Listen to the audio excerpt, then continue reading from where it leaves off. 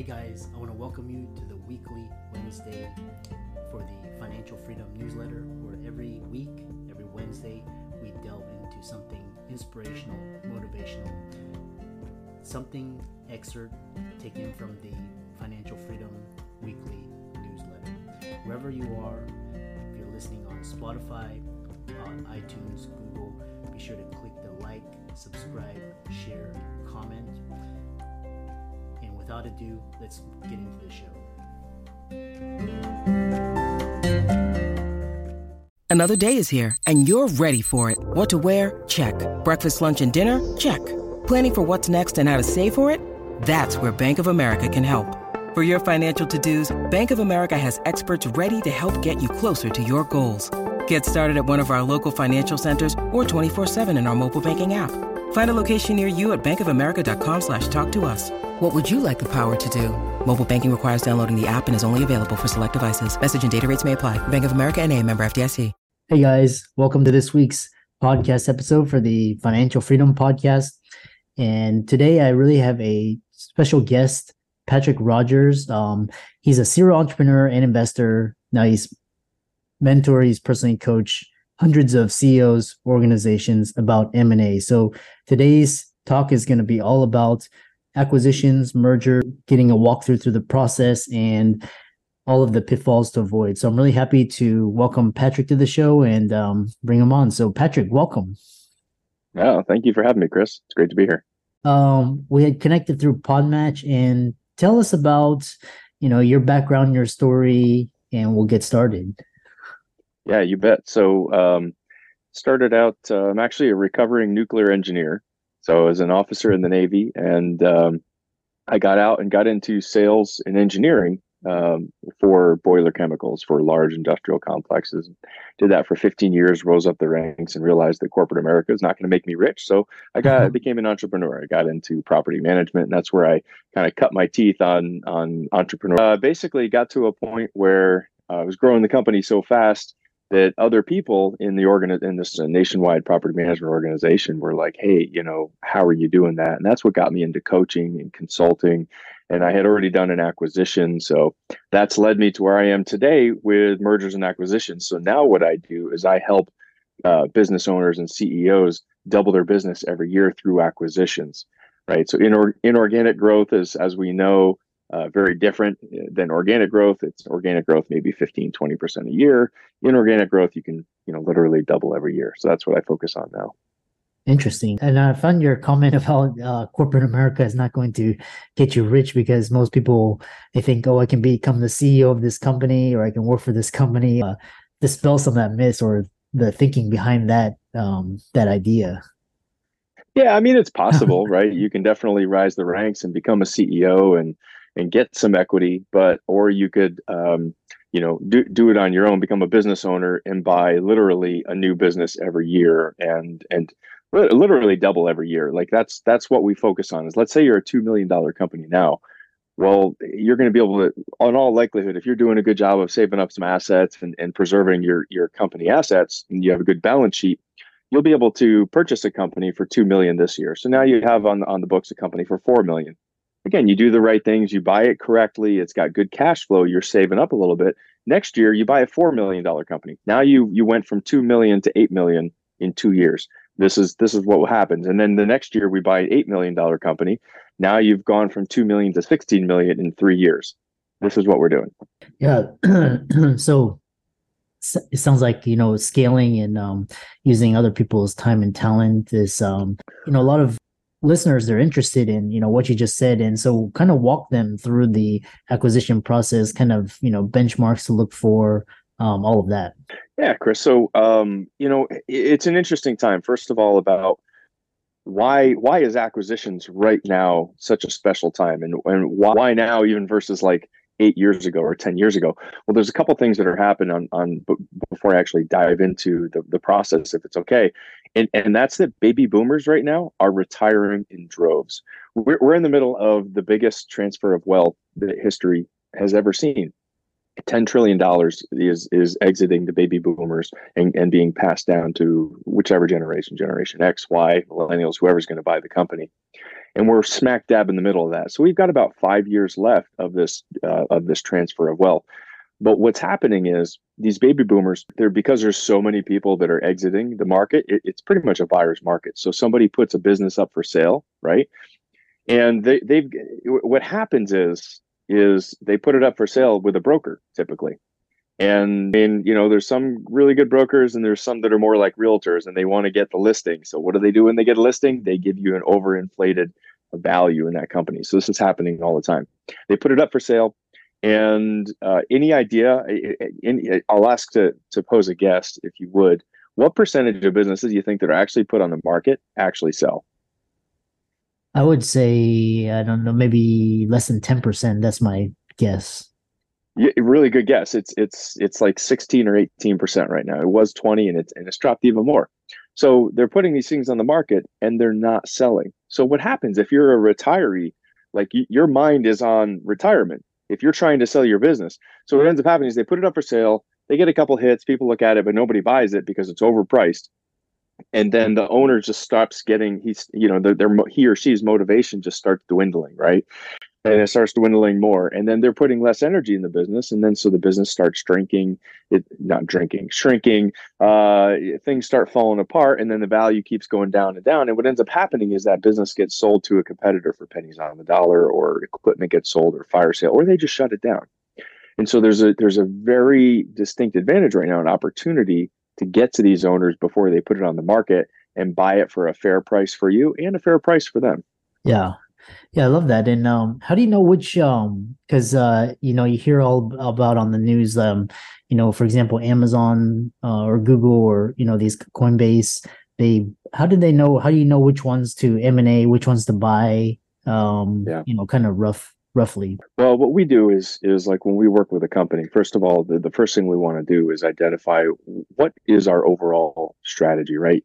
You can just buy all different kinds of companies, but many times if we do like a roll up, and this kind of goes into the strategy, what is your strategy? If you do something called a roll up strategy, that is also called, it's basically the same thing as multiple arbitrage. So what you're doing is, let's say you own an HVAC company, okay? And I'm actually involved in an HVAC roll up with one of my clients. I'm part owner in it. Well, we're partners now. But what you do is, let's say you buy this HVAC company and you pay $5 million for it, and it has $1 million of EBITDA. And that's earnings before interest, taxes, depreciation, amortization. So that's basically the net cash flow, right? So you pay $5 million for this company. Okay. Does that make sense? Mm-hmm. So now let's say you buy 10 of these, 10 of these companies at 5 million each, $1 million of EBITDA. So that's a multiple of 5 times the EBITDA. And that's how you find the value of a company. So the EBITDA, $1 million times, in this case, 5, which is actually pretty high for that side of a company, to get the price. When you put them all under one roof and it's all one company, that multiple goes up. So this is called multiple arbitrage. So if I bought 10 of those companies, put them under one roof, I paid 50 million for them, but the true value that I'll be able to sell them for, because they're all under one name or whatever, selling them to like a private equity company, you're probably going to get 80, 90 million for them, just creating millions out of thin air. This is multiple arbitrage. And this is why acquisitions is absolutely something, if you have not looked at, and you're a business owner with at least a $2 million business, you should be looking at. Absolutely. And so why aren't more CEOs focusing on acquisitions, that you're seeing? Yeah, good question, Chris. The reason is because we get so focused, we get so tunnel focused and visioned on our day-to-day business. We are, we're ego driven. I mean, I was a CEO. We're ego driven. This is my company. I'm focusing on this. I'm going to grow 20% every year, and this is what I need to do. I need to get a new sales manager. I need to get a new person on human resources. I need to train up the market. I need to outsource the marketing and oversee that. I need to get a new person to run the operations. And that's a lot of stuff. That's a lot of stuff to oversee. And you're spending a lot of time coaching and all this stuff. And the proper way to do it as a CEO is to identify what your strengths are, have somebody else do the other stuff so that you can focus on the growth of the company. That's your job as CEO. And so a lot of it has to do with just not being able to have a company that runs itself without you, so that you can focus on strategic partnership, high level growth, coaching of the management team, acquisitions, things like that. So it's just we just get so stuck in our day to day, and it's a paradigm too. That's all we know. I've got my business and I'm growing it. That's what's important to me. And we just don't think about these other things because no one's really talked to me. Nobody's really told me about this other way to grow, to be honest with you. They've heard about it, but they're not really like, it's maybe not for me, You mentioned this, the emerge. What other acquisition strategies do you recommend? So it's multiple arbitrage, and so there's a number of different acquisition strategies. One is horizontal. That's horizontal means you're buying pretty much your competitors, or you're buying the same companies as you going into a new geographic market, right? So that's horizontal. Then there's vertical, which is purchasing your supply chain up and down your value chain. So you're purchasing your supply chain. So if I'm let's say I'm a fan company, right? Well, I buy and I assemble and manufacture fans. Well, I buy a motor from a motor company. So an example of a vertical integration would be purchasing that fan company. And why would we want to do that? Well, for a number of reasons. One is now I control that margin. So now I own that margin too. So I can control the price that this company is getting it. I can also control manufacturing. So in COVID in 2020, 2021, we all know that we're all buying everything from China. And if you were relying on a motor that was coming over from China, well, it was sitting on a ship for 2 months, for 60 days. So how do we do that? Do I want to reshore? Do I want to find somewhere else to do it? And so now you have control of that vertical market, and you can also control the quality. And then the other, really the two other strategies is one that's called complementary. And complementary is when you don't buy vertical or horizontal, your competitors, but instead you buy a company which is kind of synergistic. Right? A company that maybe has the same decision makers, it's related, very similar, but you're not directly competing. So an example might be an HVAC contractor. Let's say there's a commercial HVAC contractor out there and they're doing boiler installs for somebody. Well, they don't do the plumbing aspect of it. They farm that out. They call up a plumbing company and they say, hey, can you guys come in and do this, right? Well, instead of doing that, they then buy or acquire a plumbing company. And now every time they do an HVAC bid, well, guess what? The plumbing goes with it. And so now they make that much more money. If the plumbing was $50,000 on this job and the HVAC was $50,000, now they have a $100,000 deal. And then the same thing with the plumbing company. The plumbing company now, for all their jobs, they can now bid the HVAC, and they all have unique relationships and unique customers. So when you buy a synergistic company, if you can make it work right, you end up getting logarithmic or hockey stick growth on organic growth. So not only do you have the inorganic growth, but both companies are going to get extra sales because you now are introducing new clients to each other and new jobs. Does that make sense, Chris? Yeah, I love that idea where you're synergy and you're exponential and you're basically, it's not linear. What are some, so when people are interested, they say they have a company or a practice, they want to put it up for sale or, acquire, where do most acquisitions go south, or some of the pitfalls to look out for?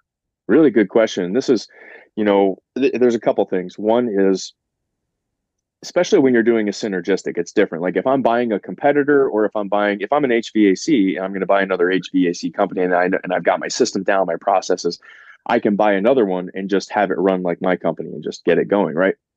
Well, if I buy a plumbing company, things are going to be different. So when you purchase a company, there's two main areas where it falls down.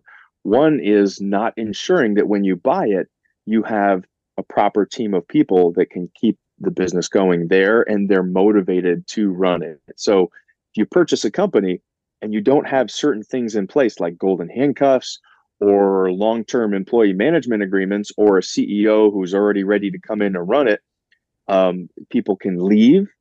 They can take their business elsewhere and steal your clients. So going into it, you have to make sure that the people portion of it is rock solid. And part of what we're doing here, we're not just buying a company for you as the CEO to go and run it. Like that is not what you want to do. That is the absolute last thing you want to do. You want to purchase this company with a solid plan in place. Maybe there was a number two already, a number two person there the COO perhaps who's going to get promoted to the CEO and run the company for you, or whatever that is. That needs to be, or the owner that you're purchasing it from. Maybe you only buy 70% of it, and we do some kind of an earn-out thing, and that owner stays there and runs it for a number of years until you sell it. But here's the biggest place where acquisitions fall down, Chris, and it's due diligence. We'll tell you all day long that their company is this amazing, wonderful paradise and this beautiful business that you should spend millions and millions of dollars for. And it might be. The truth is, we have to do a phenomenal job of due diligence and uncover the areas that it's going to be a risk. And that's the whole purpose of due diligence is because the owners, they'll say that, all you got to do is X, Y, Z, and it's going to grow like crazy. Well, Mr. Owner, why haven't you done that yet, right? If you're saying all you got to do is do this great Facebook marketing campaign that you say is going to double the business next year, and that's why I should pay top dollar for your company, why haven't you done it yet? What's going on there? What if somebody doesn't buy the company, or you do already have this in progress? And so in the due diligence phase, what you're doing is you're verifying a number of things. You're looking at the financials. You're making sure that their financials are what they say they are, and they hardly ever are. Hardly ever. You're making sure that their operations are what they say they are. You're making sure all their paperwork lines up. You're looking at all the legal. You're looking at all the insurance. You're looking at all the people. You're really diving into the people and making sure that when you buy this thing, how much risk are you personally taking on? And so when we do this, there's actually a 28-page due diligence document. When we enter this phase, we send it over to them right away. And so they have a lot of homework to do. And so I just want to caution you, like, if you're going to do the acquisitions on your own, which I highly don't recommend, but if you do, like, don't assume anything. This is why most acquisitions that fail do fail. It's either because the people run away, or the culture, or B, it's because you did a poor job of due diligence. Yeah, what a great way. And I love that, always have a professional and experienced, especially in the area of risk, in today's climate. Yeah. How do people contact you, follow you, check out your website, reach out to you, etc.? Sure, absolutely. So on LinkedIn, you can reach out. My tag is, I think it's Patrick V. Rodgers, and that's V as in Vincent. And then my website is actually www.com. Yeah, and really interesting. I love hearing about this space and all the different strategies. All of Patrick's resources will be in the links and show notes. And with that, thanks so much for coming onto the podcast. Yeah, thanks for having me, Chris. This is great. Appreciate it, man.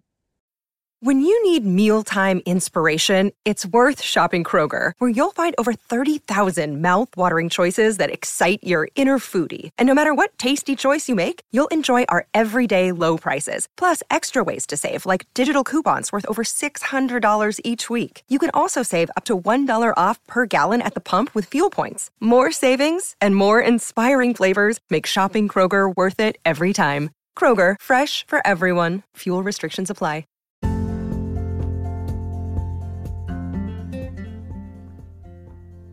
I hope you really enjoyed that wonderful, inspirational, motivational piece.